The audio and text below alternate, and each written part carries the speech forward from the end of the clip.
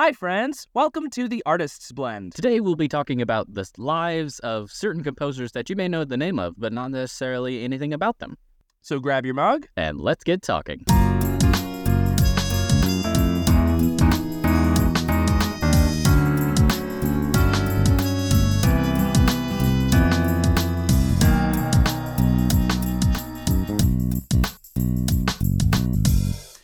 Woohoo! Yeah. We're talking about fun stuff today that I didn't think would be as fun as it turned out to be. Right. I will say one of mine is what you would picture. I mean, picture Charlie Brown teacher, wah, wah, wah, wah, wah, wah. In reading and researching, I was like, yes, this is interesting, but also I'm asleep. Yeah. Here. Well, before we jump into our composers, I'm doing a little bit about Gustav Mahler and then a little bit about Sergei Rachmaninoff. And I'm doing Claudio Giovanni Antonio Monteverdi and... Bless you. I know, thank you. I'm not even going to try his full name. Tchaikovsky for everybody. Great, Tchaikovsky.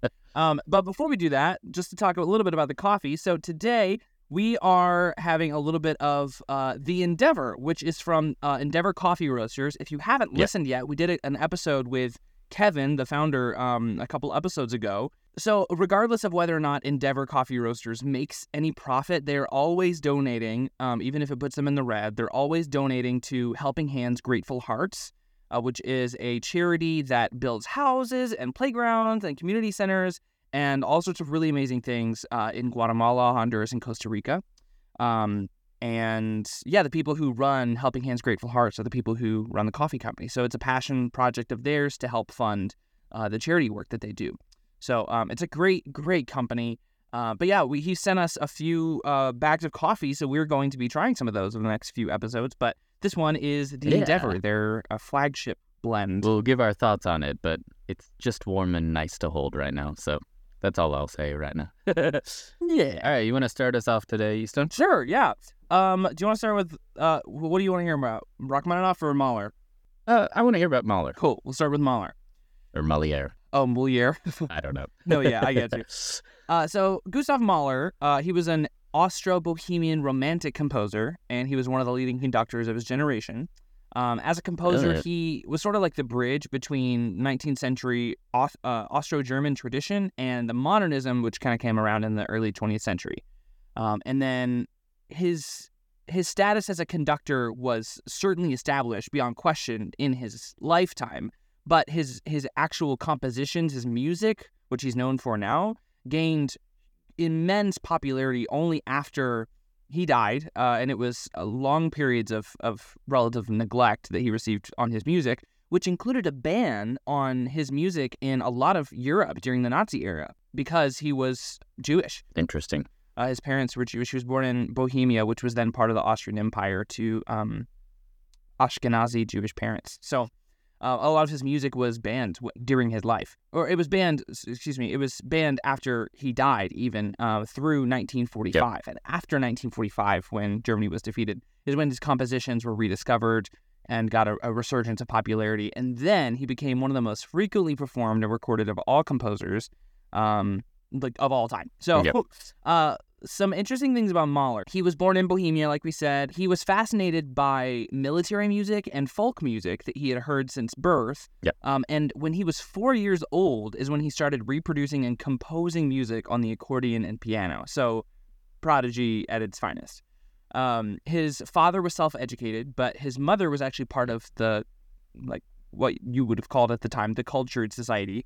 And as a result, there was sort of there was tension at home between his father and mom, and it manifested in his father's abuse of his mother, because I don't know what.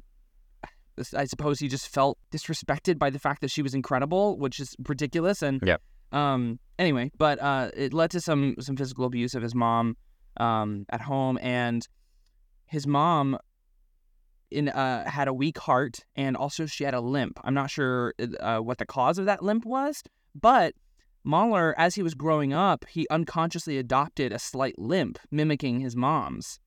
And so that was like a part of him was a part of his mom, and he also inherited, sadly, the same weak heart that his mom had. And like we said before, he was a child prodigy, And his first performance ever was at the age of 10, playing piano in Jalava. And by 15, he was accepted to Vienna Conservatory and earned his diploma there. And he was awarded a number of piano and composition prizes. Oh, wow. But he didn't earn the prestigious Beethoven Prize for composition, which really was a blow to him. And so that's when he decided to start focusing on conducting as a means of lucrative employment rather than performance itself. Rather than composition. So then over the next 17 years, he was working in opera houses and eventually became the artistic director of the Vienna Court Opera in 1897. His musical expressions are considered to be autobiographical based on his personal outlook in life, which is why he's a great source of like interesting stories, because you can hear how he was feeling through his life through a lot of his symphonies.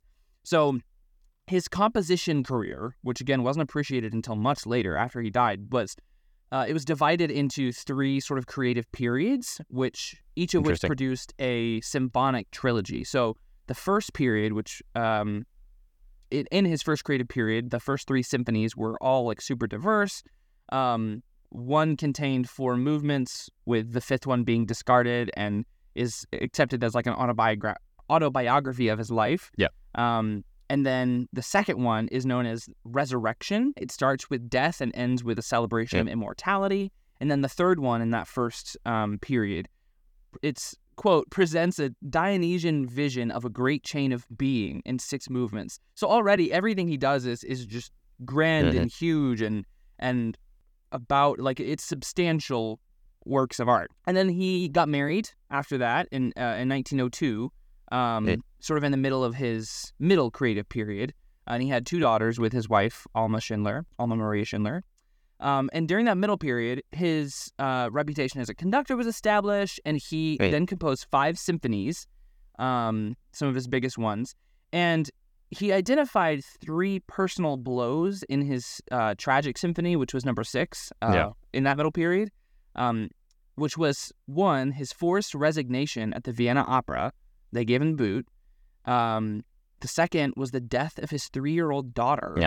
And the third was his diagnosis of heart disease. So 3 really huge blows. Like, you have personal within yourself, you have familial, and you have career. 3 huge blows to him that were expressed in his 6th symphony.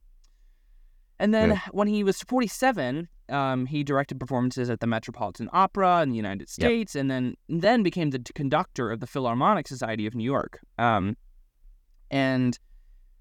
then his work was really bitter around that point, especially in his last 3 symphonies, or the last trilogy, last period of the trilogy. And probably people assume because he had a life facing racial prejudice and a life of tragedy, and he just was going through it. And as he got sort of to the end of his life and the end of his final creative period, that's when it really started to come through in his work. And sadly, he never actually heard those works in the last period performed. He passed away in 1911 while he was still composing Symphony Number 10. And although no version can be called complete, there was a lot of research done on Number 10, and in 1960 they finished the piece. There were some people who were analyzing his music of the past and how sort of his trajectory in composition, and decided to try and finish it. So technically there is a finished version of Number 10, but it was done by not Mahler. So it's not necessarily finished, but people did try to sort of recreate what they think the ending could have been, which is cool. And then a couple like interesting thoughts to close out on Mahler. He was known to suffer from nervous tension, skepticism, and an obsession with death, which is again evident in his music. He was also an avid swimmer and a mountain walker, and he converted to Christianity in 1897, and his symphonies largely reflect the themes of the Christian faith. Like, that's the beginning of that middle period, and so that middle period starts to really look at those big picture ideas with his faith. And lastly, which is really cool, there is an International Gustav Mahler Society, which is headquartered in Vienna, and is designed to promote research and scholarly studies about his work and the cultural history of his era, which I thought was really cool. And I tried to visit their site, but it's all in a language that I cannot read. No. So Google Translate can't help you on that one real fast. Yeah. So just to wrap up Mahler, he lived during a really significant time of musical transition, the mid 1800s to early 1900s. As a post-romantic period composer and conductor, his lasting influence foreshadowed the progressive tonality of the 20th century, and he's a perfect example of the musician who was living through his art and whose art was reflecting his own life. And in later years, like we talked at the beginning, Nazi Germany, who had banned those famous Jewish conductors, Otto Klemperer and Bruno Walter, who were known for their interpretations of Mahler's work, eventually, later on, of course, that would be lifted in 1945 with the defeat of Nazi Germany. But anyway, so he had a full life with lots of crazy stuff going on. But that's Mahler. That's interesting. Yeah, one day they were talking about Mahler on something I was listening to, and then I just decided to pull up YouTube and some orchestra was playing Mahler's symphony, and so I listened to it. No, it was a book I was reading called The Art of Possibility by Benjamin and Roz Zander. But anyway, they were talking about one of Mahler's symphonies, and so I listened to it on YouTube. It was like an hour or something, and just put it on Alexa and playing it, and it was just like, this is lovely, and I really enjoy this, and I want to know more about him. So I'm glad we picked him. I love it.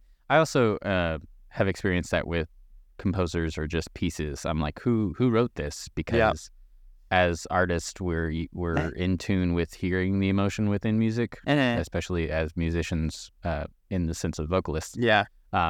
So sometimes I'll hear something and be like, why do I want to cry? And then I'll look it up and realize either what it's about, or I love when people can tell me like what the composer was going through when they wrote it, because you can just hear the emotion within that. Yeah. But that's a different story. Never mind. Anyway, so I had Monteverdi, and his full name was Claudio Giovanni Antonio Monteverdi.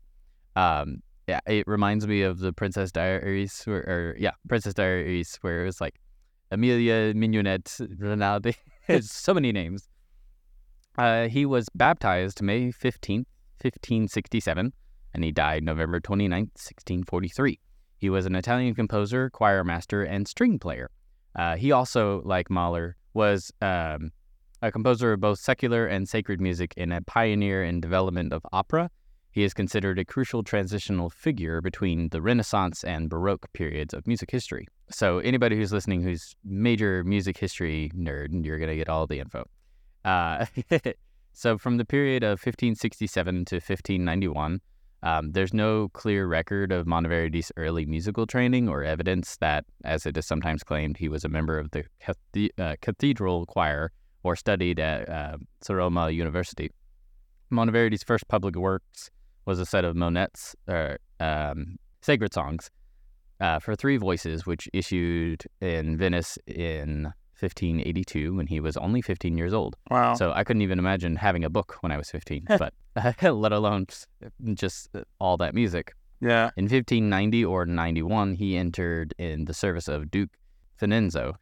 Gonza of Mantua. Monteverdi married the court singer Claudia de Cantineas in 1599. They were to have three children, two sons, Francesco, who was born in 1601, and Massimiliano, I believe is how you say it, in 1604. And they had a daughter, but she died soon after birth in 1603.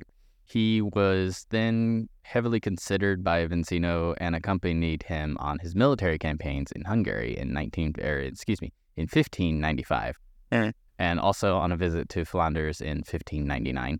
On the death of Pavlancino in 1601, Monteverdi was confirmed as the new Maestro di Cappella, which basically is a fancy choir director. Turn of the 17th century, he was led into controversy for his earlier work and leading to reprints. So I summed it up here. Basically, somebody accused him of using 16th century style wrong in his early prints and or in his prints into the 17th century. They were like, oh, it's 16th century. This isn't new. So he had to reprint it. And I was reading and I was like, why is this basically the YouTube apology of the 17th century? Like he was like, I'm sorry for doing what I did. Oh my Here's the new gosh. thing. So there was that little bit of controversy. Yeah. But in 1606, Vincino's heir, Francesco, commissioned from Monteverdi the opera Le Foro, I believe is how you say it. And it was a strain on Monteverdi because he had been putting into these and other compositions personal tragedies. Yeah. His wife died in September 1607, and the young singer Caterina Montanelli, intended for the title role of Arianna, died of smallpox in March 1608. Monteverdi also resented his increasingly poor financial treatment by his supporters, so he retired to Cremona, in 1608, and wrote a bitter letter to Vincino's mister, basically just saying, I want an honorable dismissal. I need to go. Yeah. Then from 1613 to 1630, he took a position at San Marco as choir recruiter, trainer, discipliner, and manager. For those of you in theater, basically think of it as the stage manager of the day. He did everything. He also wrote many various religious pieces and commissioned several operas. And it's interesting to think of opera starting at that point because you think, his opera's been forever. No, not really. Sure. Then he also, from 1625 to 1626, it was believed that he had a hobby of alchemy because in several discussions he had with people and some letters, he talked about turning lead into gold and being short on mercury and other various supplies, which I found interesting. Huh. It's like we think of each other in modern day having hobbies, but I mean, everybody's got a hobby of some kind. And then in 1630 to 1637, war, plague, and age, his decrepit age was halting a lot of his musical life. He at one point, I'll send it to you, Easton, but I can't share it on the waves of our listeners. But he received a funny insult from one of the choir members that he was in charge of, basically just telling him that he didn't know what he was doing because of his age, and it's very funny, so I'll send it. And then he died in Venice on November 29th, 1643. That's Monteverdi.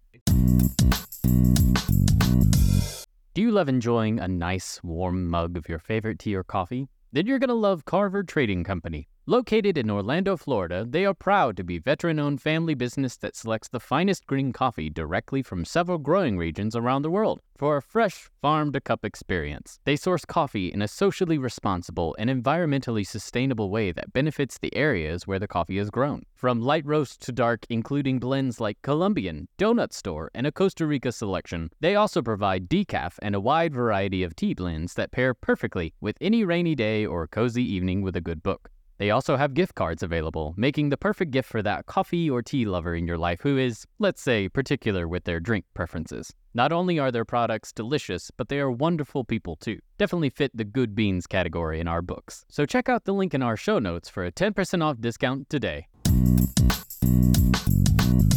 Cool. He's one that I've never really known too much about. I think it may be because of, one, the transitional age. I know from my first degree, transitional periods of music were always hard because you had someone who was in both, so it was hard to consider them both. You would try to put them in to this category and this category to remember, but they were technically both. So yeah, I know his music is nice. That's what I know. Who we got next? We've got Rachmaninoff. Sergei Vasilyevich Rachmaninoff. Beautiful. Maybe. So anyway, if you couldn't tell, he's a Russian composer. What? He was also, similarly to Mahler, he was a pianist and a conductor as well. Rachmaninoff is widely considered one of the finest pianists of his day, and as a composer, he was one of the last composers who really represented the Romanticism in Russian classical music. His early influences were Tchaikovsky and Rimsky-Korsakov and some other Russian composers who gave way to, they call it a thoroughly personal idiom, notable for its song-like melodicism, expressiveness, dense contrapuntal textures, and rich orchestral colors. Music. There you go. The piano is featured prominently in Rachmaninoff's compositional output, and he used his skills as a performer to fully explore the expressive and technical possibilities of the instrument. So he sort of paved the way for piano, not paved the way, but he sort of reimagined how pianos could be worked into compositions, orchestral compositions. Oh, okay. And because he was a virtuoso at the piano. And so he was like, I can do this. I'm going to make it work. Anyway, so he was born on April Fool's Day Oh, psyched. of 1873. Ha. And he passed in 1943. So he was 69 when he died. So here's like 15 quick facts, or Go. here's 10 quick facts about Rachmaninoff. Sergei Vasilyevich Rachmaninoff was born into a musical family of the Russian aristocracy in Semyonovo on April 1st. Woohoo. His paternal grandfather, Arkady Alexandrovich, was a musician who had taken lessons from Irish composer John Field. Wow, John Field is an easy name to say compared to everything else in Rachmaninoff's life. And then when Sergei was 9, financial difficulties forced the family to sell their estate. And then they moved to St. Petersburg, which is where he started taking piano lessons at a conservatory there. And then later on, he went to Moscow and attended the conservatory, or the Moscow Conservatory. And that's where he studied with Nikolai Zverev and his cousin, Alexander Solody. And this is also the same time that he received advice from Tchaikovsky, like himself, who was a friend of Solody and his former teacher. And so his first symphony was premiered in Moscow in 1897. And according to reports at the time, it was a disaster. Oh, no. Due to a lack of rehearsal. Oh, no. And rumored drunkenness on part of the conductor. And because the critics were so harsh, Rachmaninoff entered a 4-year depression, which ended, thankfully, due to successful therapy with his lauded Piano Concerto No. 2. So then we're in 1905, the time of the Russian Revolution, and during this time, Rachmaninoff was a conductor at the Bolshoi Theater. Bolshoi? I think it's Bolshoi. Sure, that one. We'll go with that one. And in November 1906, his family and he moved to Dresden. And while he was there, he wrote 3 of his major scores, Symphony No. 2 in E minor, The Isle of the Dead, and Piano Concerto No. 3 in D minor. And then he returned to Russia in 1910. So number 6, his 3rd piano concerto was written for a 20-concert tour of the United States, where it was played twice in New York under the direction of Gustav Mahler. Yeah. Boom. Connections. He was so successful in the United States that he was then offered the position of conductor of the Boston Symphony Orchestra twice, and he declined in favor of returning to Russia, where he accepted the position of vice president of the Imperial Music Society. So it's so cool to me that there was this moment in time where Mahler and Rachmaninoff were both existing in the same space, and Rachmaninoff was much older, or not much older, but not much, but still. Also, for you listening, we did not know that these composers crossed at all. No. We chose based off feeling and or knowledge of what we knew. So the fact that these are all connecting the dots, total news to us. Oh no, Mahler was not older by any. Mahler was older, 73 by 13 years. Oh wow! So he just died a lot sooner than Rachmaninoff, which I guess I just didn't realize. Interesting. Wait, so how old was Mahler when he passed? Yeah, so he was 61. And Rachmaninoff lived to 69. Oh, okay, wow. Cool. Interesting. So, anyway, but Mahler was about 10 years older. So, anyway, Rachmaninoff was in the United States, and his composition was being conducted by Mahler, and they were there in the same microcosm of time, which is cool. Yeah. Because you hear about and see figures of history like being places, but you never think of them like existing in the same world. Yeah. Like how Anne Frank and Martin Luther King Jr. were born in the same year. Yep. And it's like, wait, that doesn't feel right. Anyway, it's cool. But then he left. He went to Russia instead of conducting the Boston Symphony Orchestra. And then after the October Revolution in 1917 in Russia, Rachmaninoff then left again with his family. And they never returned to Russia. They stayed briefly in Stockholm and Copenhagen before they sailed to America in November of 1918. So In the United States, his piano and conducting performances were in great demand. His touring schedule was so busy, he completed only 6 works between 1918 and 1943 because he was so in demand. He was like, well, I only got time to make 6. Yeah. There you go. Yeah. And then Rachmaninoff had possibly the largest hands in classical music, which is why some of his pieces are so difficult to play. He could span 12 piano keys from the tip of his little finger to the tip of his thumb. What? 12. I could do 9, 12. but still, geez. Yeah, and so that's why some of his stuff is so difficult, because he had such big hands, and he was like, well, I can do it, so you should. Yeah. This sounds like a certain composer that does musical theater. Anyway. Yeah. And then by the time of his final tour in 1943, he was already seriously ill. And this article says, it seems almost prophetic that his final recital in February 1943 included Chopin's famous funeral march. And he died of melanoma a month later in Beverly Hills, 4 days before his 70th birthday. Wow.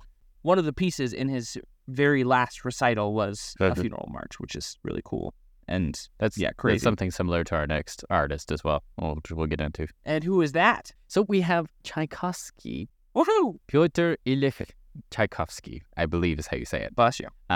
Yes, thank you. He was born May 7th, 1840, and died November 6th, 1893. He was a Russian composer of the Romantic period. He was the first Russian composer whose music would make a lasting impression internationally. So just before Rachmaninoff. Okay. Tchaikovsky wrote some of the most popular concert and theatrical music in the current classical repertoire, including the ballets Swan Lake and The Nutcracker, the 1812 Overture, his first piano concerto, violin concerto, the Romeo and Juliet Overture Fantasy, several symphonies, and the opera Eugene Onegin, I believe is how you say it. I could be wrong. Take my degree away. In his early life, in 1844, the family hired Fanny Durbach, a 22-year-old French governess. 4.5-year-old Tchaikovsky was initially thought too young to study alongside his older brother Nikolai, and niece of the family. His insistence convinced the nanny otherwise, and by age 6, he had become fluent in French and German. Oh, whoa. Yeah, right? And her affection for him was reportedly a counter to his mother's coldness and emotional distance from him, though others assert that the mother doted on her son. So it's mixed whether the mom was nice or not. Yeah. But it led to a lot of the sadness within his pieces. But Tchaikovsky began piano lessons at age 5. Within 3 years, he had become as adept at reading sheet music as his teacher. Wow. Tchaikovsky's parents, initially supportive, hired a tutor, bought an orchestrion, is a form of barrel organ that could imitate elaborate orchestral effects. Wow. So think of GarageBand of the day.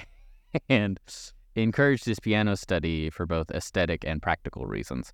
However, they decided in 1850 to send Tchaikovsky to the Imperial School of Jurisprudence at St. Petersburg. They had both graduated from institutes at St. Petersburg and the School of Jurisprudence, which mainly served as lesser nobility, and thought that this education would prepare Tchaikovsky for a career as a civil servant. At the time in Russia, there was no career in music other than teaching or being an instrumentalist at the time. Being too young, however, at 10, when they tried to send him for the entry age was 12. Okay. So he was 800 miles from his family for 2 years, and then he was still that far away for the rest of his school time. Wow. But he drew close to his lifelong friends within the students, who he had interactions with basically his entire life. His father paid for lessons from Rudolf Kundinger, who saw no future talent in his student, which is interesting. Yeah. But it was because the teacher had his own personal troubles as a musician and career in Russia, so he was basically just dissuading him because he had a bad experience. Huh. It's like, don't do that. No. Just because you had a bad one, give everybody a chance. Yeah. So in 1859, after graduating at 19, he began his 3-year civil servant position. He was a titular counselor, and then a junior assistant, then senior assistant. But he did that in under a year's time, basically about 9 or 10 months he moved up in the ranks. St. Petersburg Conservatory opened in 1862, and Tchaikovsky enrolled at the conservatory as part of its premier class. I don't have it written down here, but I remember reading that he took a theory class before the conservatory opened, and that's where he learned about harmony and counterpoint and things like that.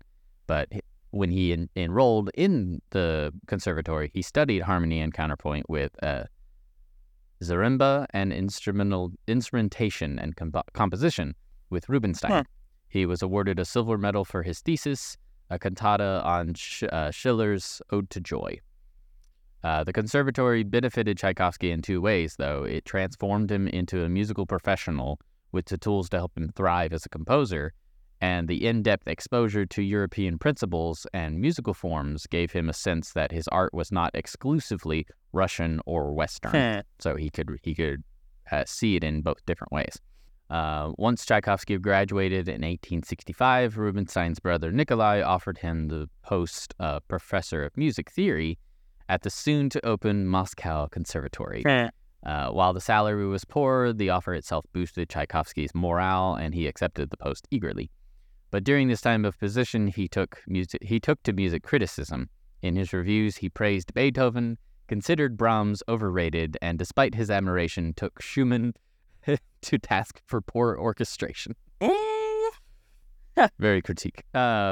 His personal life, it was believed, and this was interesting and fascinating to me, it was believed that he was a homosexual, but was also married at one point. Married to a man? No, he was married to a woman. Okay. That was the interesting that was part. really progressive for that time. Yeah, I know, that would have been better.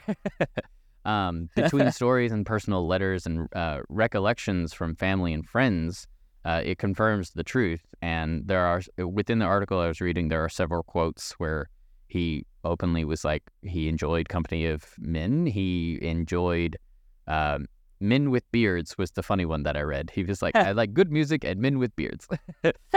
That's funny. And then Tchaikovsky lived a bachelor for most of his life. In 1868, he met Belgian soprano Desiree Attort, I believe is how you say it, with whom he considered marriage, but owing various circumstances, the relationship ended, and Tchaikovsky later claimed that she was the only woman he ever loved.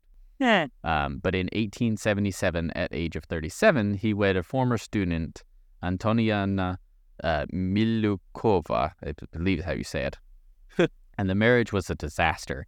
They were mismatched physically and sexually, and the couple lived together for only 2.5 months before Tchaikovsky left, overwrought emotionally and suffering from acute writer's block. Tchaikovsky's family remained supportive of him during this crisis and throughout his life, which was very good. But Tchaikovsky's marital debacle may have forced him to face the full truth about his sexuality. Yeah. However, he never blamed Antoniana for the failure of their marriage. Tchaikovsky was also aided by Nadezhda von Meck, the widow of a railway magnate who had begun to contact him not long before the marriage. As well as an important friend and emotional support, she became his patroness for the next 13 years, which allowed him to focus exclusively on composition. Cool. Although Tchaikovsky called her his best friend, they agreed to never meet under any circumstances. To never meet? So, a sugar mama, for lack of a better word. That's hilarious. Yeah, they never met. Wait, they never met at all? Nope, they just wrote letters and she gave him money. That's what's crazy to me.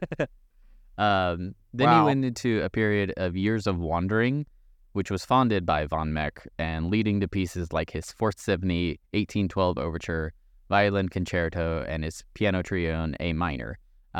Funnily enough, the 1812 Overture, for those who aren't familiar and for those who are, it is one of the only symphonies that has an actual canon written into the score.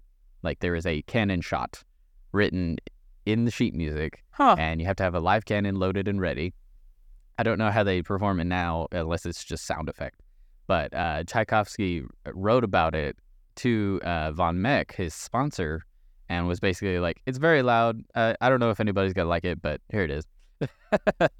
And then in 1884, Tchaikovsky began to shed his unsociability and restlessness. And that March, Emperor Alexander III conferred upon him the Order of Saint Vladimir, fourth class, which included a title of hereditary nobility and a personal audience with the Tsar. This was seen as a seal of official approval, which advanced Tchaikovsky's social standing and might have been cemented in the composer's mind by the success of his orchestral suite number 3. At its January 1885 premiere in St. Petersburg.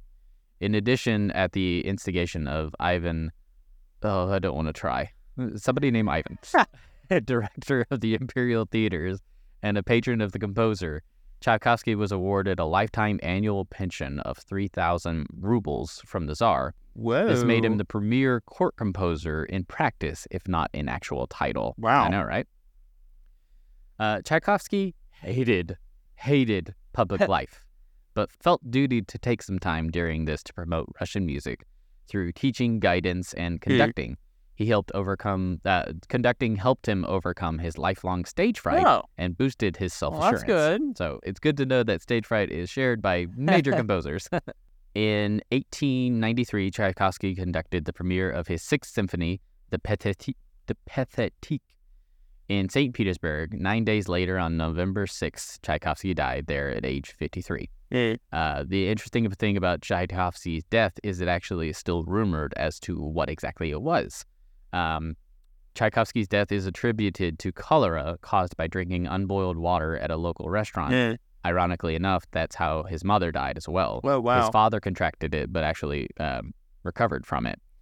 But in the 1980s in Britain, however, there was academic speculation that he killed himself either with poison or by contracting cholera intentionally. So that is the ending note of the who knows about Tchaikovsky. Wow. But that's Tchaikovsky, everyone. Huh. That's crazy. I didn't realize that there was speculation over his death like that. I know, right?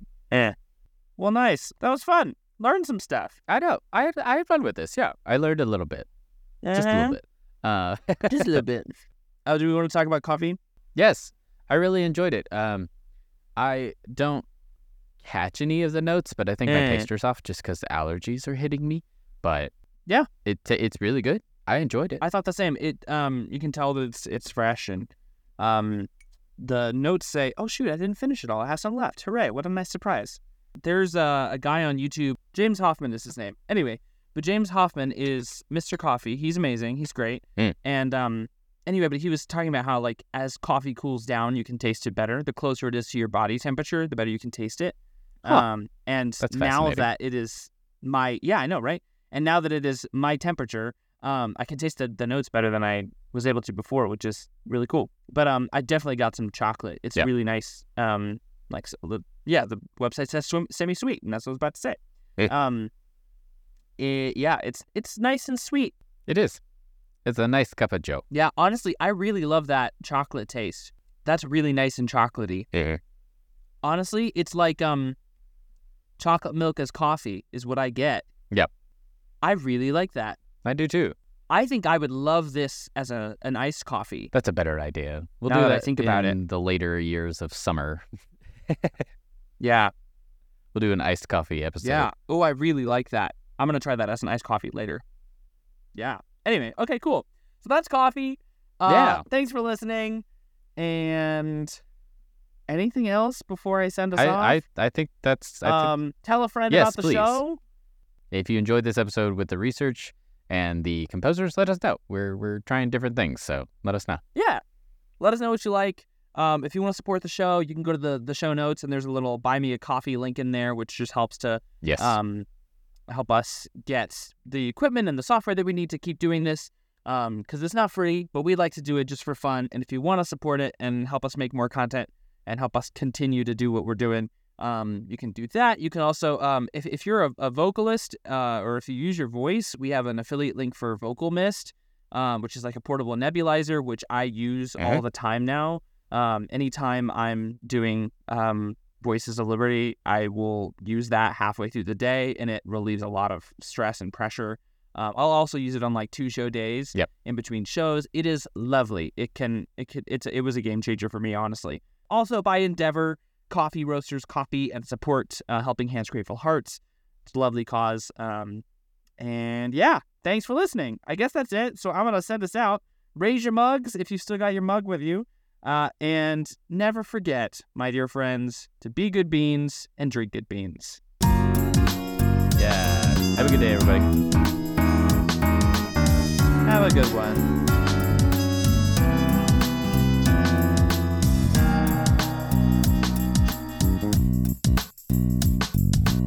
The Artist's Blend theme music was written and produced by Christopher and Sarah Bailey of Well Wishes Productions, a Nashville-based boutique production company specializing in multimedia production, live event contracting, studio, and live vocals. Find Incognita's infamous adventures on Amazon Prime and its soundtrack on all digital platforms.